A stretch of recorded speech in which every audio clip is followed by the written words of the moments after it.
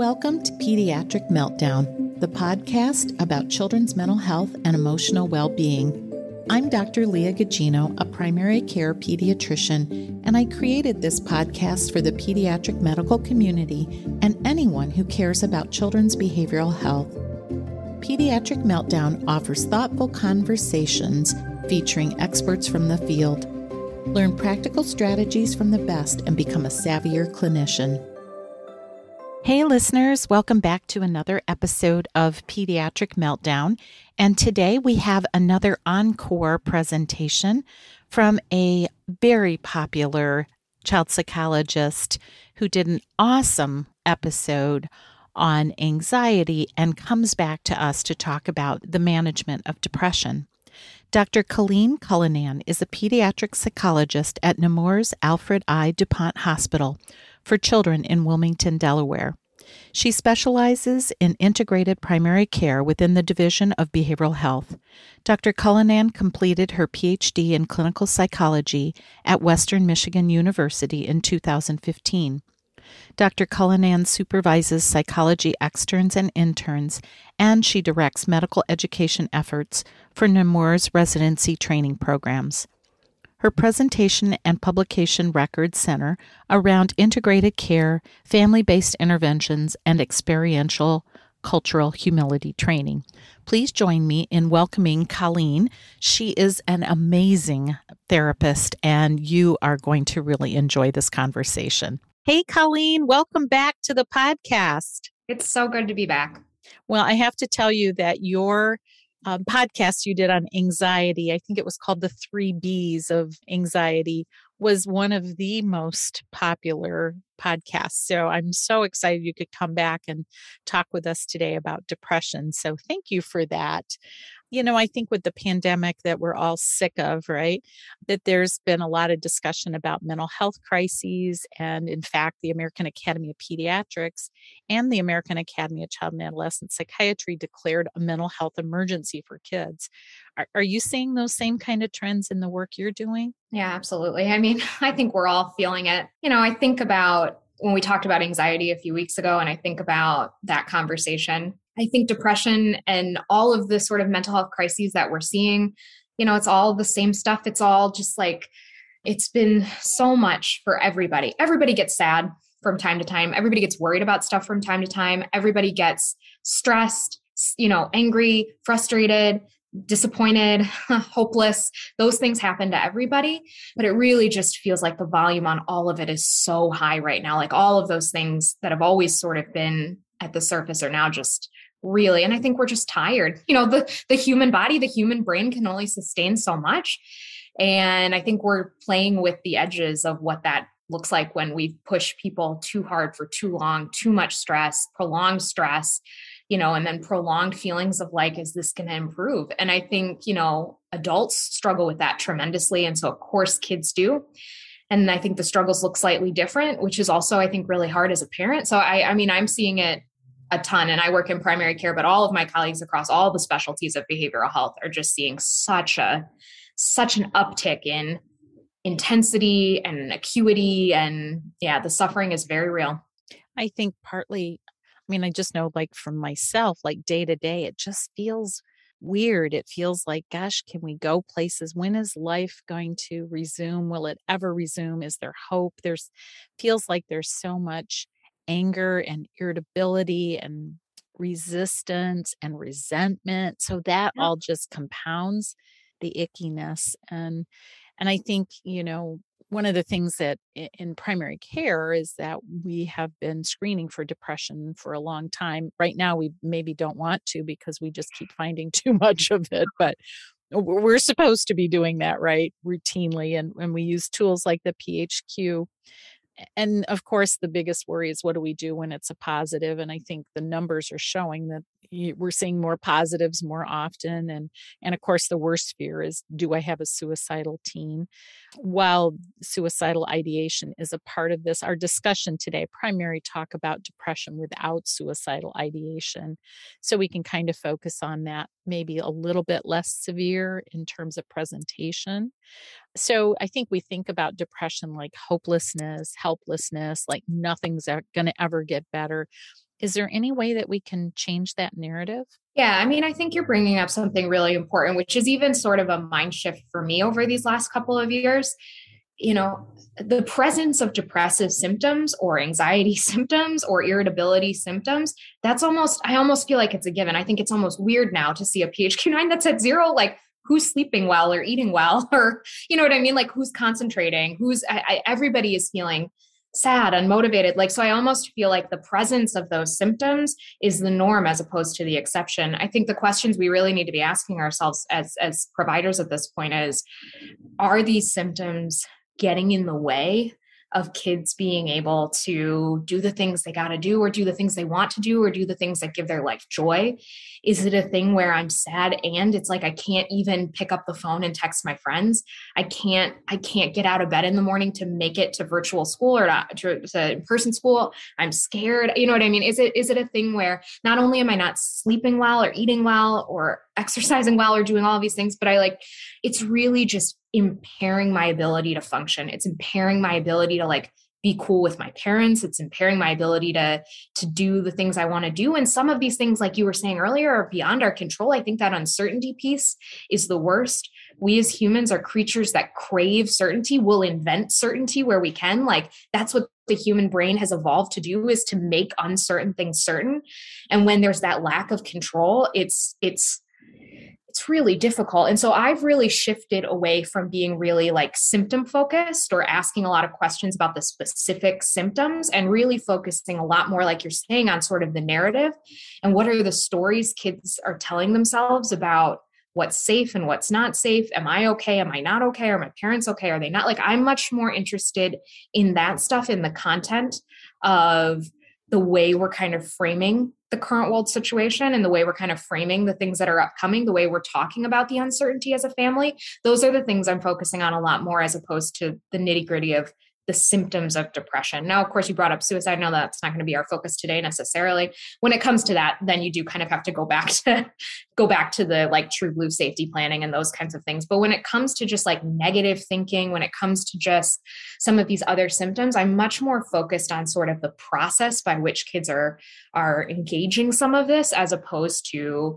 like some of the 9 DSM-5 criteria, and are they present in the last 2 weeks? That's a little bit less. I just kind of assume that everybody's having that across the last 2 weeks to some degree or another. I don't know if that sort of makes sense, but I think there's lots of ways to assess for that storytelling that kids are doing about what's happening for them, and then trying to use that in a more helpful, positive way. I can't make the world more certain. That's not my job. If I could, I would do that 1010%. But I think what we can control is sort of, the way we engage with that narrative or that processing that kids are doing.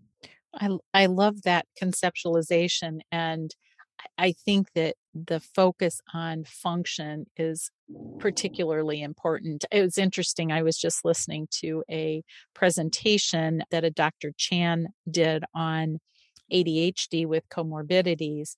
And again, it was talking about, rather than focusing on the symptoms of ADHD or the symptoms of anxiety or depression, but really focusing on how impairing is that to judge whether or not you initiate treatment, whatever treatment you may use, and whether or not it's effective. Yeah. And I think that, to me, that just makes sense in terms of like practical practice. Yeah. And I think that's what kids want to talk about. You know what I mean? I think that's, if you're in a visit and you're trying to make the most of your time and you want kids to feel connection, which I think is the most important thing for mental health. And the studies show that feeling some sense of connection is actually one of the most protective things for some of these mental health symptoms that we're talking about. I mean, if that's, I would even just be like, wow, this PHQ-9, and then maybe set it aside and be like, what do you think about the way that just went, you filling that? You know what I mean? I think some of that, and like you're saying, your ability to participate in your life, like that's the stuff that kids and families care about much more than, okay, well, it was a 12 last week and now it's a 6. We did a good job. You know what I mean? Like, I think it's much more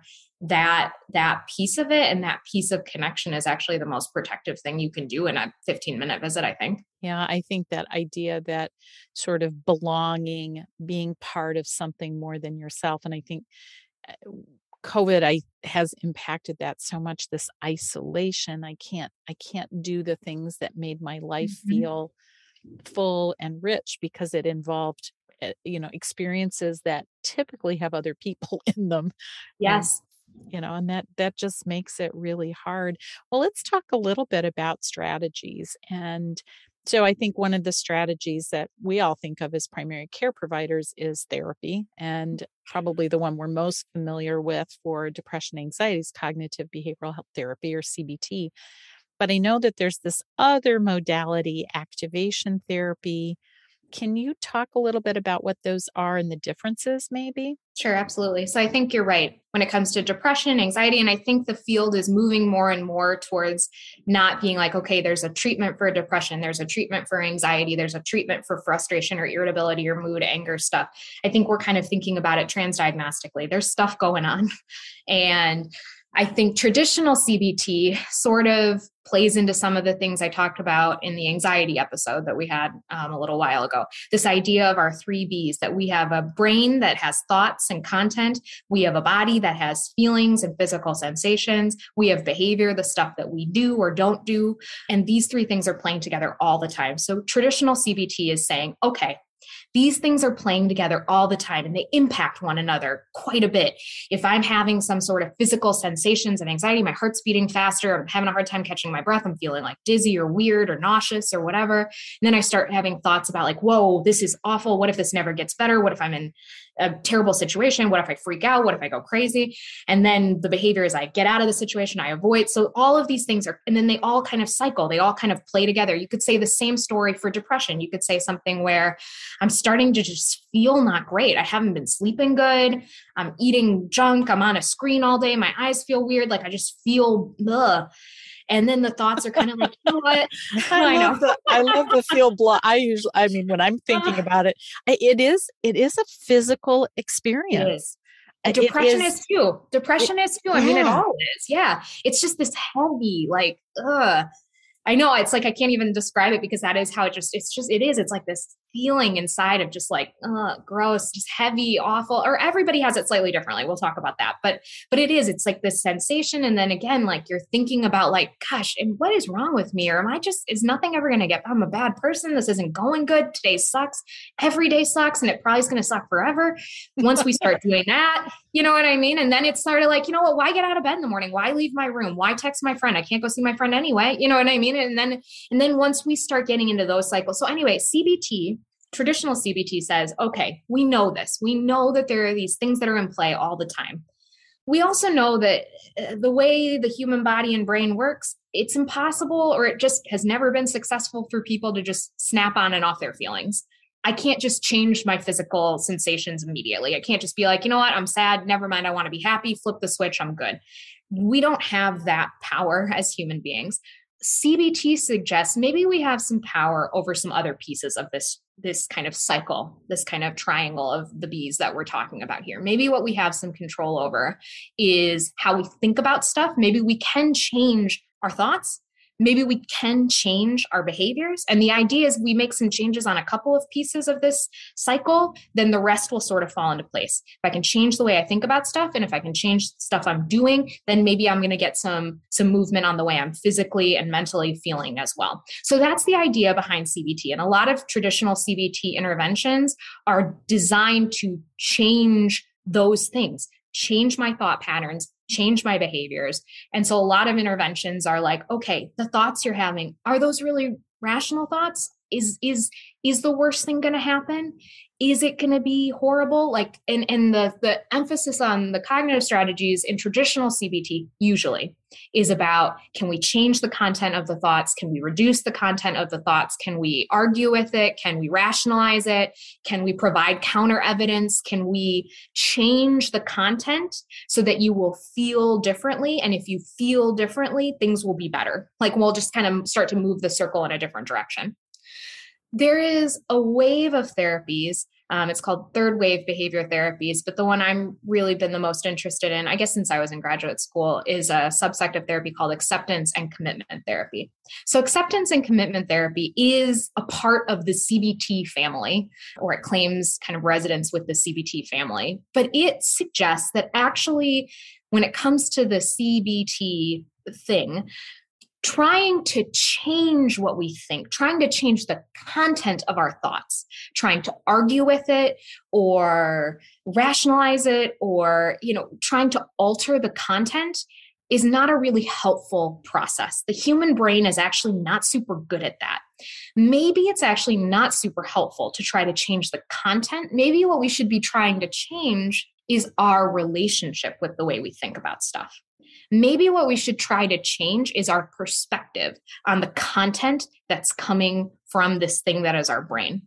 Our brain is constantly generating content. And just like I talked about when we talked about anxiety, that content is just happening all the time. Our brain is trying to protect us. It's trying to do stuff. It's trying to solve problems. Our brain is constantly moving, generating stuff, saying things in an effort to solve problems. But not all problems are fixable. Like not all problems are solvable, especially with our thoughts and our feelings. Those aren't fixable things in the same way that I could fix my car if it was broken, in the same way that I could go to the Apple store and fix my phone if it was broken. If I'm having thoughts that aren't helpful, I can't just step in there and fix them, change them, alter them, tell them they're wrong. And in fact, that might be counterproductive, especially I think with kids, and I'm sure if you're a parent, this happens all the time where your kids will say something like, I'm so stupid, I'm so ugly, this is awful, the world is a terrible place, it's never going to get better, this is the worst. And you as a parent say, no, it gets better. Like when you get older, it gets better, things get easier, you're a beautiful child, you're so talented, you're so good at so many things. And how many times do parents do this with kids? And what do kids do? They go, oh, cool, you're right, thanks. I'll just move on and be great. That's never the way it works. That's not the way human brains work. The brain kind of snaps into, no, that's not true. When you start to argue, it's counterproductive. And so acceptance and commitment therapies are really about, can we change that whole thing? Because that whole thing is actually only increasing human suffering. That whole back and forth and is it good and think positive and look at the good side and the silver lining, all of that actually only continues to activate some of this need for fixing and control that's actually just not super helpful. And so I think especially now, and I can only speak for myself, but especially now, these more acceptance-based strategies just feel more real and more genuine. They've been more helpful for me personally to get through stuff where I'm not just stop thinking about the bad stuff, think about the good stuff. I just find it's much more real and respectful of your internal experience and your history to kind of try to change your relationship with some of that as opposed to the content of it itself. And we can get into what that means, but I think that's really the differences in my mind between traditional CBT, which isn't a bad thing. And you know what? Some kids really do benefit from the think positive and look at the evidence of your thoughts. And I think that's kind of a nice holdover sometimes for other stuff to kind of come into play for kids to be able to connect and do that functional piece much more. But I just think, especially now in these times where there are so many unfixable problems and so many uncertainties, trying to make it more certain with logic just isn't helpful. So just for listeners, can you kind of the example that you gave with the, I'm so stupid, I'm so ugly, it's never going to get better. And what would acceptance therapy, how would that counter that? It's a great question. And I think, acceptance and commitment therapies are really experiential therapy. So I hope we can talk about some specific examples and interventions and things like that, because I think that's actually the best way to talk about it with kids or explain it. But for our purposes, just, for an intellectual explanation, what that means is instead of me getting into, no, I'm not ugly, no, I'm actually really pretty and people talk to me and I have friends, and, instead of getting into that, it would be whoa, my brain just fed me the thought that I'm ugly. And approaching that with some curiosity, approaching the fact that I've got a brain that gives me a lot of stuff. My brain tells me stuff all the time. My brain tells me stuff about what I'm supposed to do today. My brain tells me about how I'm supposed to get to work. My brain tells me things about how I should dress based on the weather. But then my brain also tells me a bunch of other random stuff too. My brain, sometimes when I'm driving my car, my brain does a thing sometimes where it goes, what would happen if you just drove off this bridge right now? Sometimes my brain tells me stuff that's whoa, what if I tripped down the stairs and broke all the bones in my body and I died. And those are thoughts that flash across my brain. That just like happens sometimes. It happens to everybody.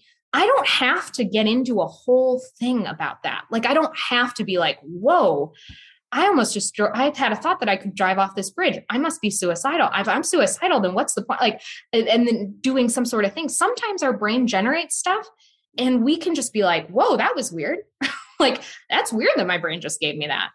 Sometimes we can look at our thoughts from the perspective of an observer instead of like someone who has to be in a battle. Do you know what I mean? Like, I think sometimes, there's so many problems in this world that we approach like it's me versus the problem, and the problem needs to be fixed and I'm going to fix it and blah, blah, blah. And I think we think about that for our internal experience as well. But I think it's a lot healthier potentially to be able to be like, you know what? I don't have to buy every single thought that I have. I don't have to buy into the super positive ones and I don't have to buy into the super negative ones. Or I can at least like take a minute and try to create some distance between me and some of the thoughts that have the most emotional valence for me.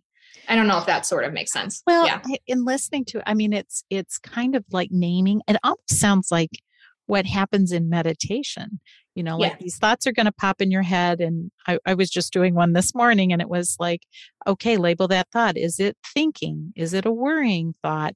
And just let it go, which, of course, sometimes it's not that easy to do, but it sounds a little bit like that. Yeah. Acceptance and commitment therapy and all of like the third wave behavior therapies, I'm sure there's like lots of different perspectives on this, but sort of steal a lot from Eastern philosophy, like sort of steal a lot from, steal is probably a strong word, but borrow some of these concepts from like Eastern philosophy and Eastern religions, because I think there's a lot of evidence that actually being able to do some of that is really helpful for the brain, and not just helpful from like a I feel better perspective, but helpful from a if I'm not in a battle, then maybe I can do something else perspective.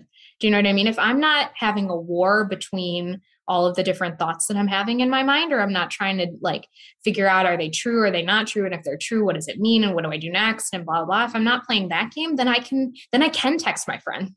Then I can get up and go for a walk. Then I can like engage with other stuff because I'm not so tied into the battle. So an example sometimes I give to kids is I think about like, okay, if you take all of like your negative, worried, anxious, depressed, angry, whatever thoughts, feelings, all of that, and you think about that as a beach ball. And I tell you, hey, your job is to submerge that beach ball under the pool water. You're in the pool. I want you to get that ball under the water. And you're at a pool party and you're like, I don't really want to do that. And I'm like, nope, that's what I need you to do. That's what we do with beach balls. We push them under the water. And so you do it. You're trying to push, you're trying to push, you're trying to push. While you're pushing, you're like struggling, you're trying to get the ball under the water. And it's never going to go. Like it's never going to be submerged entirely. It's never going to be or maybe you do it. Maybe you do it for like 5 seconds, but then it's going to pop back up again.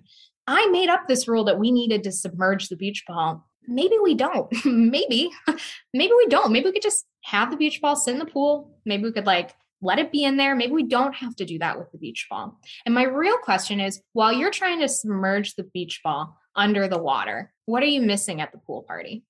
Because I told you to do that. And now what are you missing out on? Because you're so obsessed with submerging this beach ball, which I told you that's what you should do. But because you're so obsessed with submerging this beach ball, you're missing out on the snacks and the friends and the music and the sun and the volleyball that's happening in the corner. You're missing out on all this other cool stuff that's happening because you're so into the beach ball. Can we not play that game? Because I just don't even know if you can win it, honestly. Do you know what I mean? It's a game that's going to be exhausting.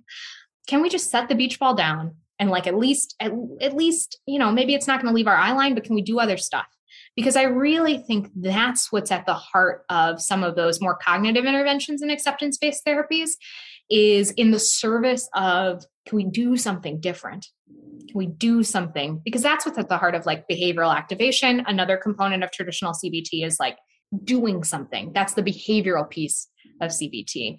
And so, I think there's a lot of different ways to do this thing where you create some distance so that you're not constantly like trying to lay down on this beach ball, which is like an impossible, frustrating task in and of itself. It sounds like it one buys you some relief and it also lets you, it's not like you're ignoring it, but you sort of are setting it aside and not giving it as much weight or notice. Do I have that right? Yeah, I think so. And I mean, again, I think sometimes it's like the stories or the metaphors or the exercises are the best way to really get it across. But I think it is this idea of like, I don't know. The other example I use is like horror movies. I really like horror movies. Like I really like scary movies, but I know there are a lot of people who don't. But there's like a really different way to engage with something like a scary movie.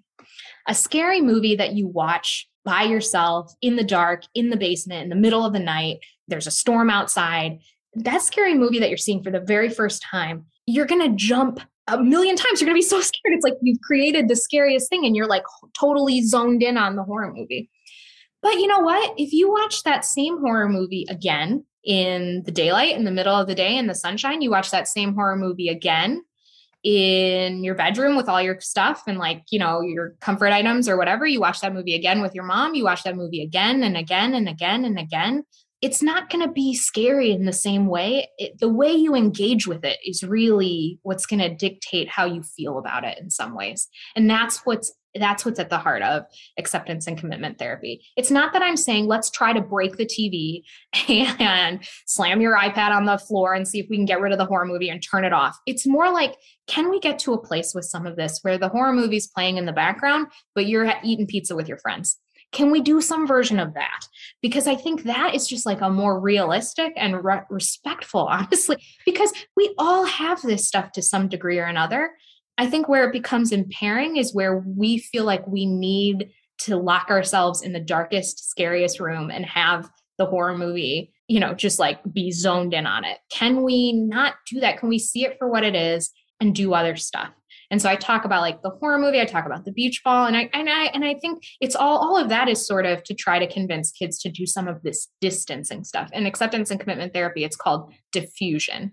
Oftentimes we are fused with negative thoughts. We are fused with the stories that we tell, meaning we are like, we rigidly adhere to them. We believe them to be true.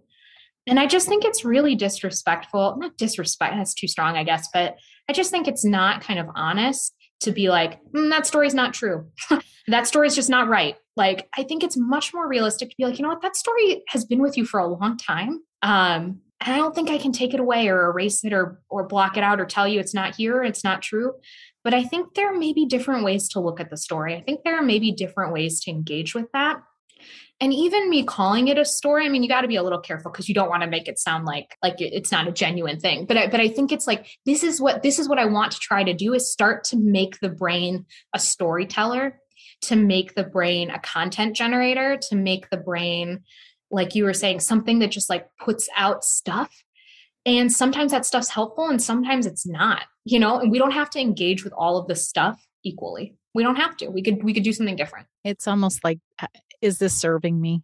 Is this serve me well or not? Oh, and can I put it aside if it's not particularly helpful? Totally. So I'm listening. That's so interesting. And it's so fun to listen to you talk. And can I make a therapy appointment with you?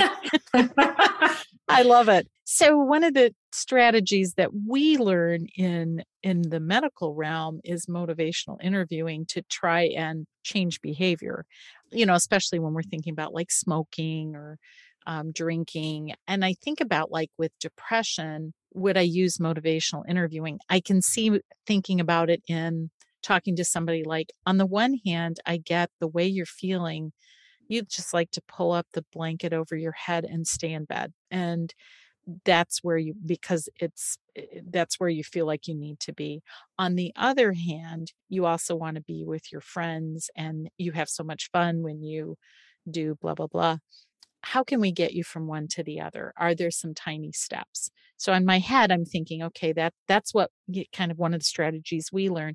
Are there any overlaps? I mean, that's a very doing oriented, it's a behavior thing, right? Yeah. I mean, I think motivational interviewing, which again kind of comes out of, like you're saying, substance use treatment, which is a very sort of acceptance based. I think they are grappling with the same kinds of folks who are professionals in that area are grappling with these same kinds of things, which is like, we can't erase your history or who you are, but we can do things different. So I think motivational interviewing comes out of like a similar sort of idea or tradition around acceptance. But I think what you're saying about, I had a professor in graduate school who taught about motivational interviewing, and he would always say, like, really though, you can't have a dog in the fight when you do motivational interviewing. Like, you can't kind of trick. It's not a trick. Motivational interviewing is not a trick. Like, you can't just trick people and be like, I don't care if you smoke or not, but like, what do you think? Like, it's not.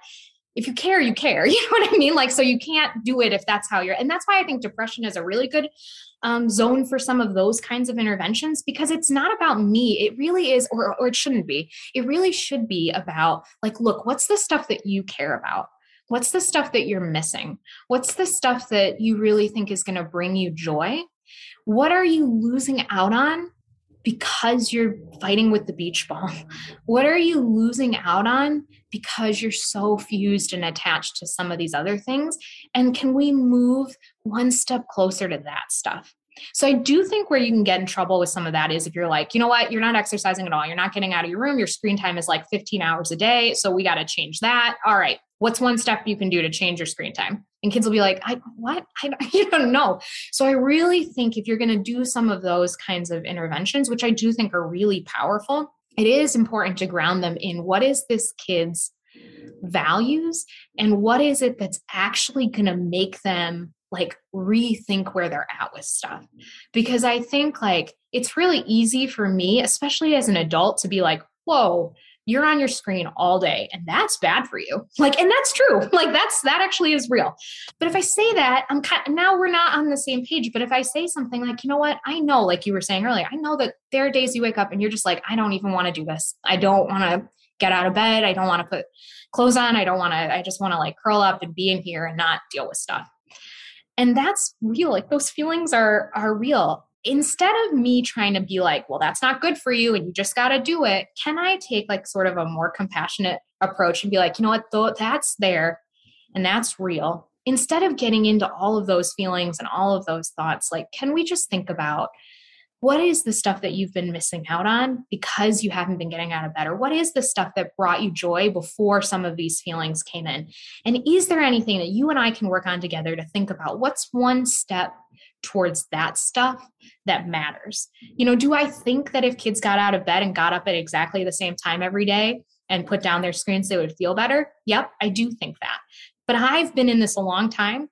And in the last 2 years, even more, me saying that to a kid is not helpful. Like me saying that to a teenager, like, hey, you know what would help? Don't be on your phone all day. That's just not helpful. And I think it's much more sort of like grounded in what people want to talk about, to be like, you know what? Hey, what's one thing you could do today that would be a thing that would bring you connection? What's one thing you could do today that would be healthy for you? What's one thing? Can we make your values a verb? Can we take the stuff that matters to you? You love being on your phone. You love TikToks. Like you love, watching all of these videos.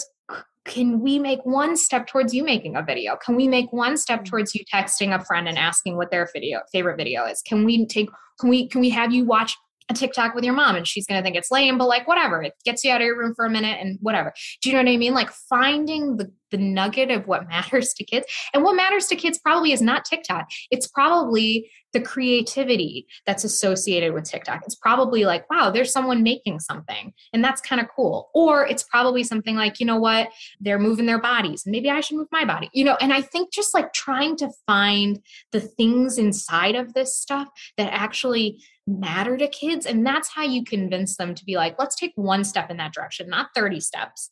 But you know what?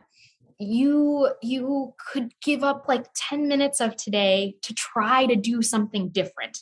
If you could do one thing different for about 10 minutes, anything you pick, what's one thing you would do different? Maybe it would be in that 10 minutes you'd take a shower. Maybe in that 10 minutes you'd call a friend. Maybe in that 10 minutes you'd go help your mom with dinner. Maybe in that 10 minutes you'd open your window and get some fresh air. Like, I just think that trying to connect it to something that kids actually want to do instead of what I want them to do is just going to move it again in a more productive, helpful direction. Yeah, my head is spinning thinking about it. In some ways, in thinking about, like suicidal ideation, safety planning does a lot of, like when you're thinking about distractions, is there something that helps take your mind off, something you enjoy? And it's interesting in doing safety planning with people, that's often when their mood lightens a minute, when they do think about something like, yeah, I like watching stupid cat videos. That makes me laugh. And they almost, you see it as they're talking about it. It is Yeah. an experience that is truly that way. Well, what are some strategies that, when kids can't really talk about what they're feeling? I mean, how do you help understand or help them understand about the feelings? Because they might just be caught up in the blah.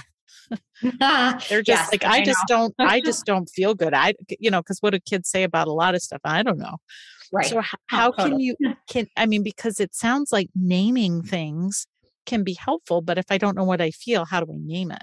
No, totally. And I think you're 100% on it, which is oftentimes when kids are sort of faced with some of these questions about, well, what are you thinking? Or what are you feeling? Or what is the content? Or what is your brain giving you? And kids go, well, I don't know. Or like, they're just, they either don't want to, or they can't. Sometimes it is. It's really hard to find.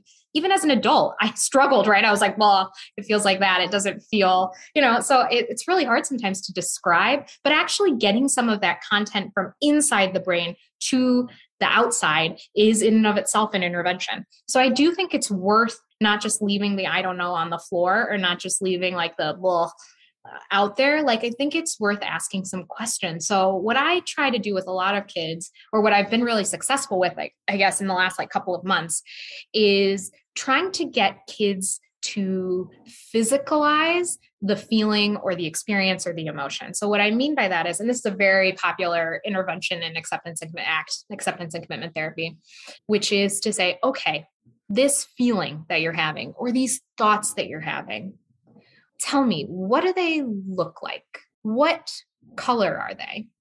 What, if it was a shape, what shape would it be? Is it a human figure? Is it an animal figure? Is it a shape? Is it a mist? What is it? What's the texture? What does it feel like?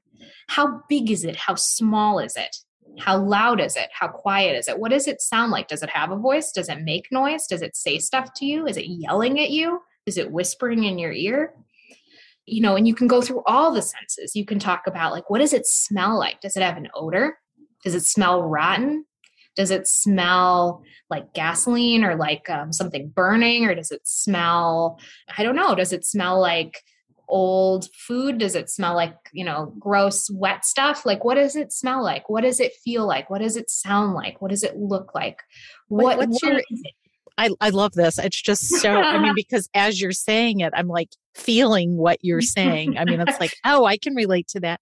So what do kids say? I mean, do they get it? Yeah. Well, and sometimes you're going to have kids who are just like, I'm not here for this. Like, I just, but That's but I stupid. do think like part of what you're doing too is taking something that feels so serious and so unspeakable and so awful. And even if it's not going great, you're lending some levity to it, which again changes the relationship with the content. And that's what we're trying to do. And I think it is hard to like talk that out. But I think if you do this thing of like, okay, what is it? So I had a patient a couple of months ago, a girl who was just like really sad, and just like really sad, like flat. And we just weren't getting very far. And so I said, like, hey, let's try this. I know it's hard for you to describe what you're thinking when you're feeling sad. I know it's hard for you to tell me like what's running through your brain when you're feeling really down, but we did this whole thing. What would it look like? What would it feel like? What color, what shape, what form? And as we were getting into it, she was like, okay. I was like, does it have a shape? And she was like, I don't know. I was like, is it a human? And she was like, no. And then we kind of kept going back and forth. And she's like, it's a blob. And I was like, okay, it's a blob. What color? And she was like, black. And I was like, it's a big blob or a little blob? And she was like, it's big, and it's got like a big shadow, and it just feels like it's looming over me. And I was like, what does it feel like? Like, if I reached out and touched it, what would it be like? And she was like, sticky, and almost like syrup or tar, like sticky and thick and, just gross. And I was like, does it smell? And she was like, yeah. And we kind of got to this place of like, it was this big, like black tar blob, sticky blob that was just kind of hovering over her. And she knew if it actually touched her, it would like swallow her or smother her. And it was just like this looming, And even as I'm saying it right now, like I'm sure you have an image of what this is, right? And so, as we're doing this again, we're taking out some of the punch of depression. And I was like, what is its name? Give me a name. And she called it pathetic. She called her big black tar blob pathetic. And then that's what we called it from then on. And we still call it that. But I've had kids say awesome stuff. I've had kids say, its name is Bob. Its name is, you know what I mean? Like, why not? Why not? And that's the point. The point is there's stuff that our brain generates all the time, but we have some power in generating other stuff. We have the power to change the way we look at it and think about it and feel about it.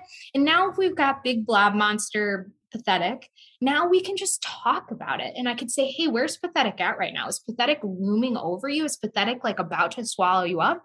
Or did you take a couple of steps back from pathetic today? Or is pathetic there, but you're still kind of doing your stuff. You're going to school, you're seeing your friends, you're playing soccer, you're going out with your mom. Like pathetic is there, but it's not actually swallowing you up. Like we can talk about it now in a way, again, that can be so much more like helpful and healthy. And again, I think, she picked pathetic, but I actually think it's the best when kids can kind of make it funny or make it silly or make it like, that's actually the best stuff. These distancing diffusion exercises are the most fun when they're fun. Like and that's all good. Yeah. It's hugely creative. Yeah. I mean, it's based almost in play. That there's this and because you can kind of manipulate it and yes, you can say, well, I'm going to leave it. I left Bob. Bob annoyed me today. I'm not dealing with Bob. I mean, it's such an interesting way of sort of like, you feel like you almost like pull it out of you and it becomes something distant rather than inside. Exactly. I think that's 100% it. And I think it's like, my goal is not to make Bob disappear. Bob has been with you probably your whole life. You know what I mean? And if I asked Julia, I said, like, think about the darkest things that you have about yourself. That stuff has been with you probably since you were a child. You know what I mean? It's been with me since I was a child. I could probably describe my monster, you know what I mean, very easily. And that's not going to just go away. So the goal isn't to be like, now we're going to murder the monster. Like, that's not what we're trying to do. But it is like, hey, yeah, can we just like separate a little bit or look at it differently as opposed to, constantly avoiding it. Avoidance is really at the heart of all mental illness, in my opinion. Maybe mental illness is not the right framing, but suffering, mental suffering is avoidance of stuff. And we avoid so much, and we try to avoid the internal. We try to avoid the feelings we don't like. We try to avoid the thoughts we don't like. We try to avoid the memories we don't like. We try to avoid the experiences we don't like. But that's who we are. That's the stuff of who we are. We cannot avoid it. And I'm not saying we got to go live in it, but like, can we acknowledge that that's the reality for us? And then can we like do stuff with our behaviors that helps us to have a life that's more meaningful and joyful? Yeah, I love this discussion again, because for me, hearing it is just so tangible. I mean, there's a kind of a feeling to it that is very different than, how likely am I to drive my car off the road? And not very likely, that challenging, it is more interesting, to be honest. Well, in this whole conversation that we're having, acceptance and commitment therapy would have like a name for it. It's called creative hopelessness. So you use the word creative. Yeah, you use the word, you didn't even know you used the word creative earlier, because it's a creative process. And it's this, and the hopelessness is at the back of it, because it is this idea of like, look, we can't change who you are. We can't change your history. I can't change COVID. I can't change racism. I can't change, human, individual me. I can't change all of those things. So that can be hopeless. But is there creativity in the way that I look at it or I approach it, or the things that I do or the things that I say? Can we have fun with it? If we can drill down to something like pathetic, and pathetic is at the core of how I feel, and it feels really bad. Can I think about my pathetic monster? Can I say more about what pathetic is? And can I say it in a way? Can I say it super, super fast? Can I say it really, really slow? Can I say it as part of a TikTok dance? Can I change my relationship with pathetic so that I can live my life, not so that I can eliminate it, but so that I can like, be a human like in this world with relationships, because I could drown in pathetic if I let myself. I think that's really what we're trying to save kids from. It's interesting. I was thinking about, I've mentioned this multiple times on the podcast because it so struck me. So at the very beginning of the pandemic, Bessel van der Kolk, who wrote The Body Keeps the Score about trauma, talked about the pandemic. I mean, who knew that it was going to be almost 2 years, right? That he talked about the pandemic as a trauma. And he said, here are the things that help people manage trauma. And he listed these 7 things. And it was kind of creating routine and they are doing things. They were nutrition, sleep, movement, creativity and play, family, social, and spiritual. But they were sort of like things that you have control over. I don't have control over this pandemic. Right. I don't. I mean, I have some control in that I could get a vaccine. Right. I can wear a mask. I can be careful about where I go. Those are things I do have control over, but I don't have control over everybody else. But if I do these, I do have some control over these other things that I can do, maybe not all at the same time.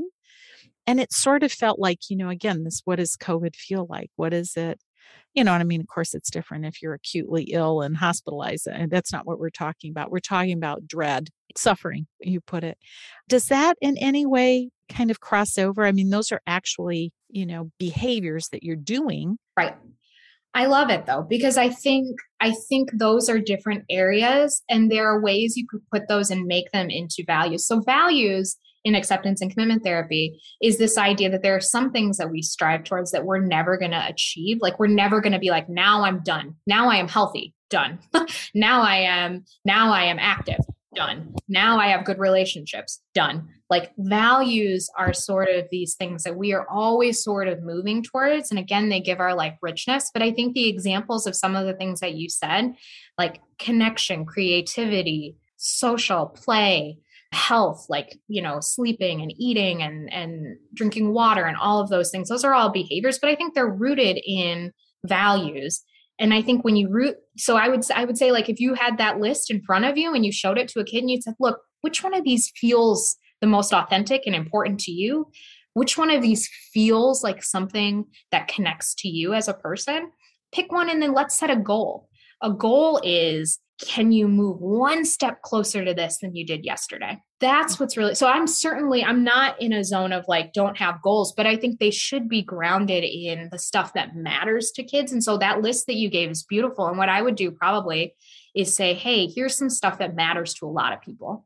And a lot of people who feel like their joy is back, or a lot of people who feel like their life is like meaningful and moving in the direction they want it. This is stuff that they've tried that's worked. Does any of this stuff feel like it connects with you? Does any of this stuff feel like stuff that you used to actually really feel good about and you don't anymore? But like, could we do an experiment and just try?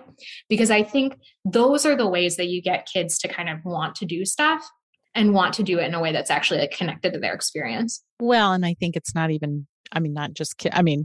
All of us want, we all want to do what we want to do when we want to do it. Right. Right. And so it's much more appealing to me to do something that means something to me. And it's interesting. I did an interview with Dr. Dworkin, and he talked about child transformational health and, these big ideas. And I said, well, what's some takeaways? Because, it's like basically like, how do I change the world? Which feels big. And he said, ask parents what matters to them and let them direct you to where you take the visit. So, I think in our visits, we have all the anticipatory guidance, which there's 22 things, about safety and all these things. But to ask them, we could talk about feeding, we could talk about sleeping, we could talk about pooping, we could talk about a lot of things. What matters to you? Because I don't need to waste my time on the stuff that you don't care about. Well, right. Yeah. And again, and I'm not a pediatrician myself, but I kind of feel like, we don't actually know how helpful it is to tell kids to wear their bike helmets or drink milk. Like we don't have the data that's like this anticipatory guidance super, super matters. But there's a lot of data that shows that when people are more invested in the conversation, they're more likely to do the thing that you say. And so I think that what you're saying is really, really important. And so it's not to like poo-poo on all the other anticipatory guidance. I think all of that's really important stuff. And you should tell kids to wear their bike. So I'm not trying to say like, don't do that. But I think I knew that. I think if you can slot in what you're talking about and just be like, hey, I've got a lot of stuff that I want to talk about today, but like, what's the stuff that you want to talk about? Or again, like when you're done looking at that PHQ-9 to be like, wow, you filled out a lot of stuff here. What was that like for you? Or what do you think is the most important thing for me to take away from this piece of paper? You know what I mean? Like, as I look at this, I can see, wow, you checked a lot of stuff, or you checked like half the stuff or whatever. What does that mean? Or how did you feel filling this out? Or what do you want me to talk to you about in this questionnaire? I think that's how to move. Yeah. I think the language I've used sometimes, and maybe it's that sort of physicalizing, is, God, this really looks like you don't feel very good. Do I have that right?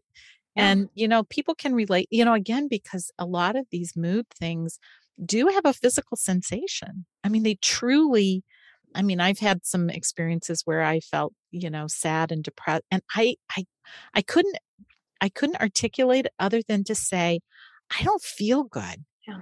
But, maybe I could articulate, well, it's a blob. What's that feel like? To be able to describe it like you had is much more interesting. It also gives you a little power, because it's not like I've just given it up and it feels awful and I can't do anything, but I have this power to be able to describe it. And that sort of changes the experience. Totally. I think that's the goal. That's the dream, actually, is what you just did, which is like, if you think about the worst thoughts you've ever had, or your worst fears, your worst sadnesses, and now you're using words like interesting and empower, you know what I mean? To have power. Like, again, you're changing your relationship. I'm not getting into the nitty gritty of like, is it true or not true? Or like, no, you're great. Like, you're not a bad person. You're a great person. But now you can look at it differently and be like, oh, there's something interesting inside of this. Or there's something that there's something empowering about it potentially. There's something unique about my history and my thoughts and my experience. I don't know. That's there's so much more freedom in that and flexibility in that. And like the ability to be like, maybe it is worth getting up in the morning when you can look at the darkest stuff and be like, there's something interesting inside of that. Wow. Like what you're right. It is. It's like freedom. I think when you say power, I think of it more like, it's like a weight off. Relief. Well, and I think it is that it feels like it combats hopelessness, because it's like, well, it's not entirely hopeless, because I can think of circumstances where it is so crushing, and the reality of what, my house just burned down, or I lost everything in a flood, or my family died. There are things that are crushingly real, but with depression, it's not necessarily because of a bad experience. I think those are kind of two different things. Yeah. Yeah. But I think, at the core of it, it's a lot about how you experience it. That's what PTSD really is. It's not the experience of having a trauma. It is then what happens next. Do you know what I mean? It's the reliving it. Right, exactly. Or the way you relate to it, honestly, the way you relate to that experience is what is sort of predictive of what happens next, or the way it manifests and is impairing or not, So I think it's really, again, naive and maybe like insulting to be like, hey, don't be sad. Whoa, it is like a sad time to be alive. I feel sad all the time. You know what I mean? Like, not all the time, but I feel it. I feel that there's a lot of sad stuff that I see in this world and on the news, and you can't shield kids from that, and you can't erase it or pretend it doesn't exist. That's actually probably not a cool way to be. But sounds like avoidant. Right? And what's hard about avoidance isn't a workable thing. Like, avoidance doesn't work. You can't avoid. You can try, and it works in the short term a little bit, but in the long term, it's what perpetuates these feelings, And so, yeah, I think there is something different. And again, this is why I don't usually with kids get super locked up in the why or the content. Like, I don't super get locked up in the, like, what happened to you that you feel this way? Like, I don't really get into that necessarily. And I'm much more interested in like, whoa, this is happening and it feels really real. Can we change the way you're relating to it? Can we try some thought experiments and just see what happens?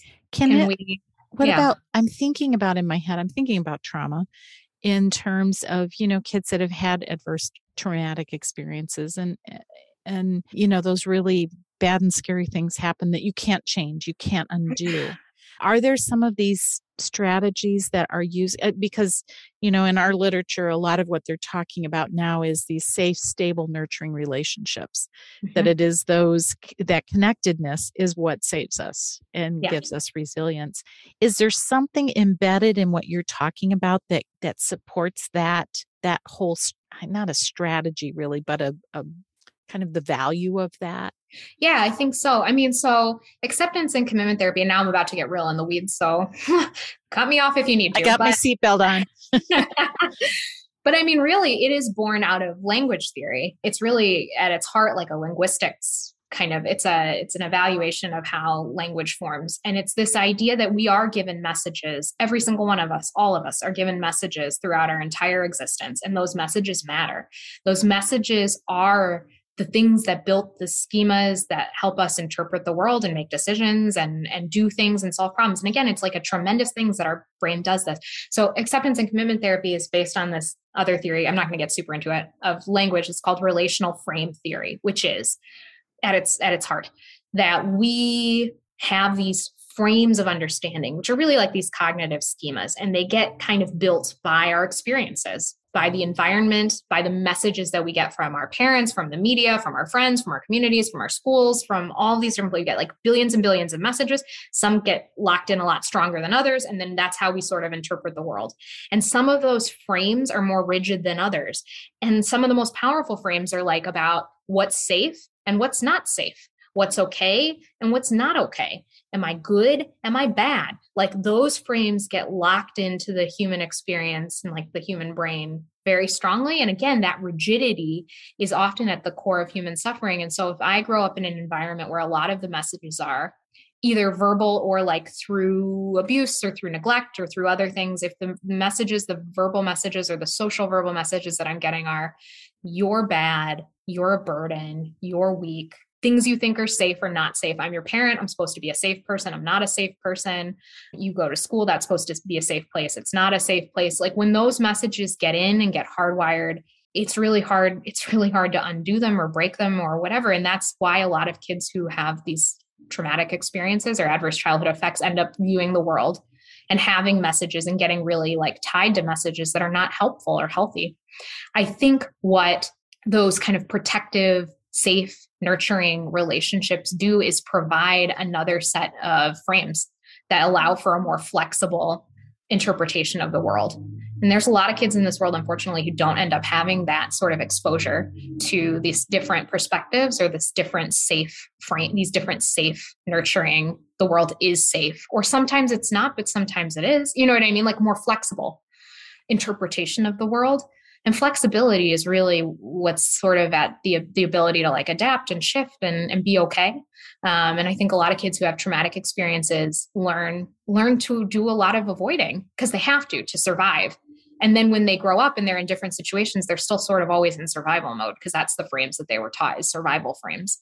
But if you can intervene and have these, like you're saying, really warm, nurturing, supportive messages to kind of counterbalance that, I think. So I don't know if that, again, I just gave a very superficial overview of a very complicated linguistic theory, but I think that's what's at the heart of it. And so I think kids are really susceptible to the messages we give. And, you know, if you, I think, again, now I'm sort of changing it, but if you live in a household where the message is, you know, good grades are the only good grades, like A's are the only good grades, those are frames that get built in and then can generalize to other things. Like there are good things and bad things. And if I do bad things, then I'm a bad person.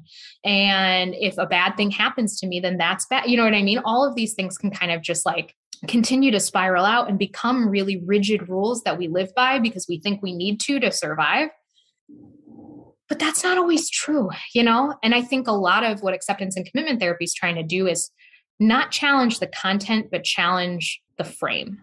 If that makes sense. Well, yeah, the fact that, you know, maybe an A minus, you know, could you make the frame a little bigger? You know, could you give space for that? You know, what would that mean? And I can think of ways that you can almost blend some of the strategies and thinking about grades, because, you know, that being an overachiever, that was kind of a message for me. But, you know, also that, you know, you got to be and you didn't die. How did that not happen? How did you change your frame about that, Yeah. It's just so interesting. I love what you're talking about. It's like so fun. So, I mean, I feel like we could do this for a lot longer, but so what are some tangible pearls takeaway that you think, a pediatrician, a pediatric provider out there, I mean, what should we take home from what you're saying? Yeah, I mean, I think what's kind of cool, and I would really invite everybody to look more into acceptance and commitment therapy. And I can give you some books and things that I think are good places to start, or websites that I think are good places to start. But I really think there are things that you can do. The exercises in and of themselves are usually pretty quick and pretty. So just to ask that question of like, okay, I can, like you're saying, holding up the PHQ-9, I can tell stuff's going on here. Tell me about it. And if you've got a kid who can tell you about it, you're in good shape. But if you don't, if you've got a kid who's like, I can't, that's when you can get into these more like physicalizing metaphors. Or if you can just be like, okay, can we just name it? Can we just give it a name? Let's just call it heavy or sad or lost or hopeless. Let's just call it that. Let's write it on a 3x5 card.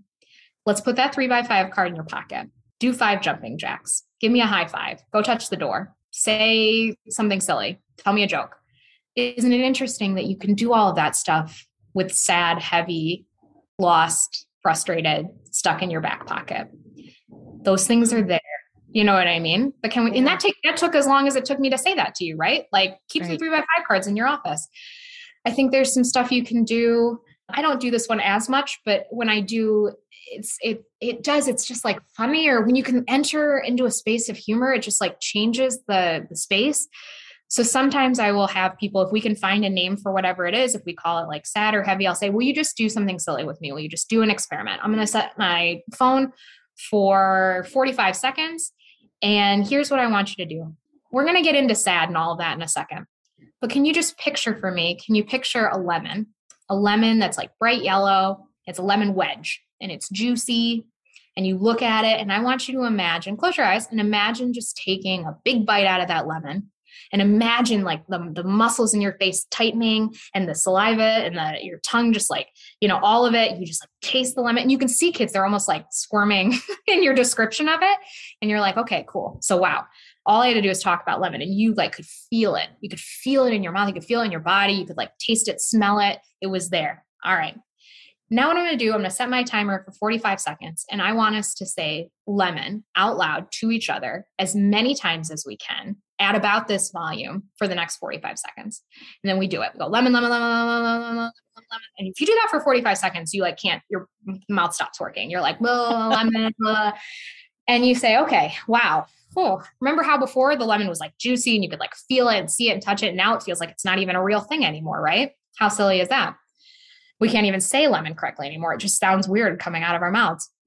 And then I'll say, let's do the same thing with sad or pathetic or loser or lost. Let's say lost or loser or ugly or gross or whatever. Let's say that for 45 seconds straight and see how we feel about it at the end. And again, I'm not saying that's going to like, wow, transform this kid's mood for the next forever. But we took something that felt really awful or felt like, wow, we're getting really deep into it. And we laughed. We laughed about lemon. We talked about it. We like did this silly thing together. And even if kids walk away and they're like, that was dumb. I don't know. Maybe that's kind of cool that we walked away and we did something. We did something different. We played. We approached it in a different way. We thought that maybe it was maybe it's not possible in that exact experiment, but we thought it was an experiment. Maybe it's possible we could feel different about this. All of those kinds of interventions take minutes. And what's interesting about them is it just sort of like level sets the mood, and you're doing something out of the routine, out of the ordinary, to just change it up a little bit. And sometimes that's really all it needs to be like, maybe I can try to get out of my room for 10 minutes. Maybe I can try to talk to somebody new at school. I did something silly with my doctor. Like maybe I can do something, you know what I mean? Like it just gives you permission to like, do something. And I think sometimes that's what kids need, is like permission to do something else. That's not accusatory or challenge, Right. Well, I'm stuck on the play and creative piece of it, because it just takes this heavy, sticky, black blob and sort of, I don't know, there's something kind of fun about it. It just changes how you feel about it. I mean, just listening to you, it's like, I'm squirming when I'm thinking about the lemon, like, ooh, that was so sour. And I mean, it's amazing the power of words to do that. And we're just sitting here. I'm in a closet and we're having this fun interplay, and it's all words. I mean, I didn't move anywhere, I love that. It's so experiential. Yeah, exactly. That's exactly right. And so, and like I said, not to be too much about it, but it's been transformational for me as a human being trying to navigate this world sometimes, to do some of this stuff, even for myself. You know what I mean? Like so I hope you can do it with kids, but I will be honest, it's kept me kind of moving in the directions that I value as well. It's funny. My mom used to have, she had a friend who was an alcoholic and, did the AA thing. And he gave her as a gift, I want to say it was the number 9 framed. And I think, if I'm getting this wrong, it was basically, don't take yourself so damn seriously. And it kind of feels a little bit like, don't let this drag you down so much. Yeah, can we make it less bad? Well, that's right. And I think what you're saying is right. It's all just words, and we can sort of decide how we play with words, or how we interact with words, or what the words are. Like and so I think that if you can get kids to a place of being like, yeah, this is all just like chatter, and some of the chatter is helpful and some of the chatter is not. So I'm just going to listen to the helpful stuff, and the not helpful stuff, I'm going to kind of like say, okay, thanks, brain. I get it. You're doing your job, and I'm going to go do my homework or whatever, I'm going to go play. Well, listen, thank you. It is so much fun. It is such a joy to talk to you. I mean, I love the experience of it. So thank you so much. Me too. It's so fun. Thank you. You're welcome. Take care. And thanks again for joining me. Of course. Oh my gosh, I love this conversation so, so much. I know I say that about every recording, but this is just so fun and new, and I just love the perspective. And she is such an engaging presenter. So here are my takeaways. Number 1, everybody gets sad, worried, mad, disappointed, all the emotions. But this is a mind shift that the presence of symptoms are a given. Number 2, impairment follows uncertainty, lack of control, and can then affect function. Depression, anxiety, rage, and all the things can then cascade into, really dysfunction. Number 3, cognitive behavioral therapy, CBT, posits that thoughts drive emotion, drive behavior. It recognizes that while we may not be able to change or prevent the thoughts, so, they just pop into your head, but we can have power over how we behave by challenging the content of the thought, that is, arguing with the thought. For example, what are the facts? What is the worst thing that can happen? Then what? So, you're worrying about, I'm going to fail a test. It's going to be awful. So the facts would be, how many tests have you failed? And then challenging that. Number 4, acceptance and commitment therapy, or ACT, proposes a process to accept the thought, to name it, feel it, and then how to live with it. The emphasis is on finding what matters to the individual and then finding ways to carry the depression or anxiety and still capture moments of joy, setting it aside. These are baby steps. Number 5, Colleen gave the example of trying to hold a beach ball underwater, fighting with the beach ball versus just setting it aside. It's still there, but you're just not engaging with it. And then you go on and swim and play. Number 6, naming the thing. The depression can diminish the power it holds. She gave the example of someone describing that it's looming, dark, sticky, and wants to consume me. It's called pathetic or dread or Bob. And by doing that, it distances the despair. And she talked about diffusion versus fusion. So by naming it, it diffuses versus fusing the feelings. She called it creative hopelessness. Number 7, avoidance is at the heart of suffering. Number 8, some crossovers with mindfulness. So, oftentimes mindfulness teaches that you recognize the thoughts, that they're just going to come, but that you name them, just thoughts, just thinking, and then keep breathing, that you're focusing on the breath. The thoughts are there, but you can let them pass like clouds. Number 9, Be curious about the suffering. What does it look like? What does it feel like, smell like? What's the texture? You can really, as she was talking about it, you really could feel it. You know, when she was talking about the lemon, I mean, I was making a face like it was so sour in my mouth. Number 10, language matters. So those descriptions that are so powerful matter. And can we change the conversation? Can we adopt flexibility in order to find freedom? The monster's there. I can just leave him alone and set him aside in the corner. Turn my back and move on. Number 11, experiences and language create frames around how we behave. We talked about the frame of I grew up in abuse, and so therefore moving forward, I see everything as safe or unsafe. And that by changing what the frame looks like, we can change the behavior and the narrative. Number 12, pursue what the patient values. So our anticipatory guidance is a scaffold. I mean, there are lots of things that we're supposed to remember to talk to parents about, you know, the helmet, the food, safety, all the things. But if they can just find the rung on the ladder of the scaffold and what patients care about, we're much more likely to make an impact. Number 13, what is most protective and what we all crave is connection and belonging. Those safe, stable, nurturing relationships provide new frames. And by changing the narrative from not safe to safe, and that's where we can encourage parents to change behaviors for their own frames that they may have had. And by building their strengths to be those safe, stable, nurturing relationships, they can create new frames for their children. Number 14, in a very few minutes in our offices, we can offer new language, new frames, and then again strengthen those safe, stable, nurturing relationships.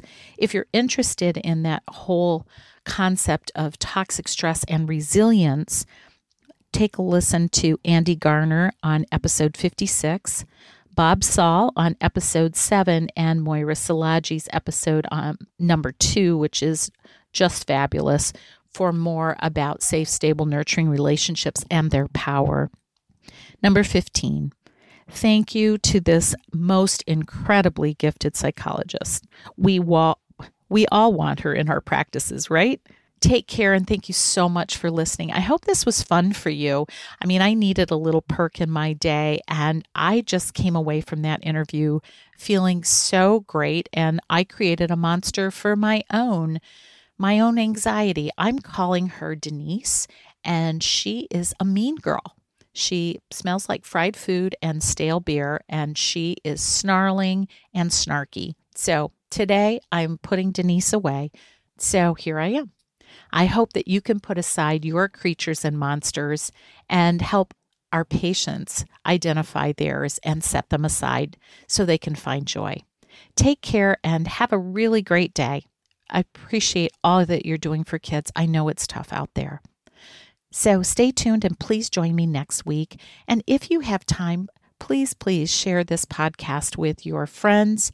And if you would take a minute and rate this on Apple or Spotify, it would be really helpful. You can always reach out to me on Instagram at Pediatric Meltdown. You can also find me at GuginoL@mbhs.com, and I would love to hear from you. Take care. Bye-bye. Thank you for listening to this episode of Pediatric Meltdown.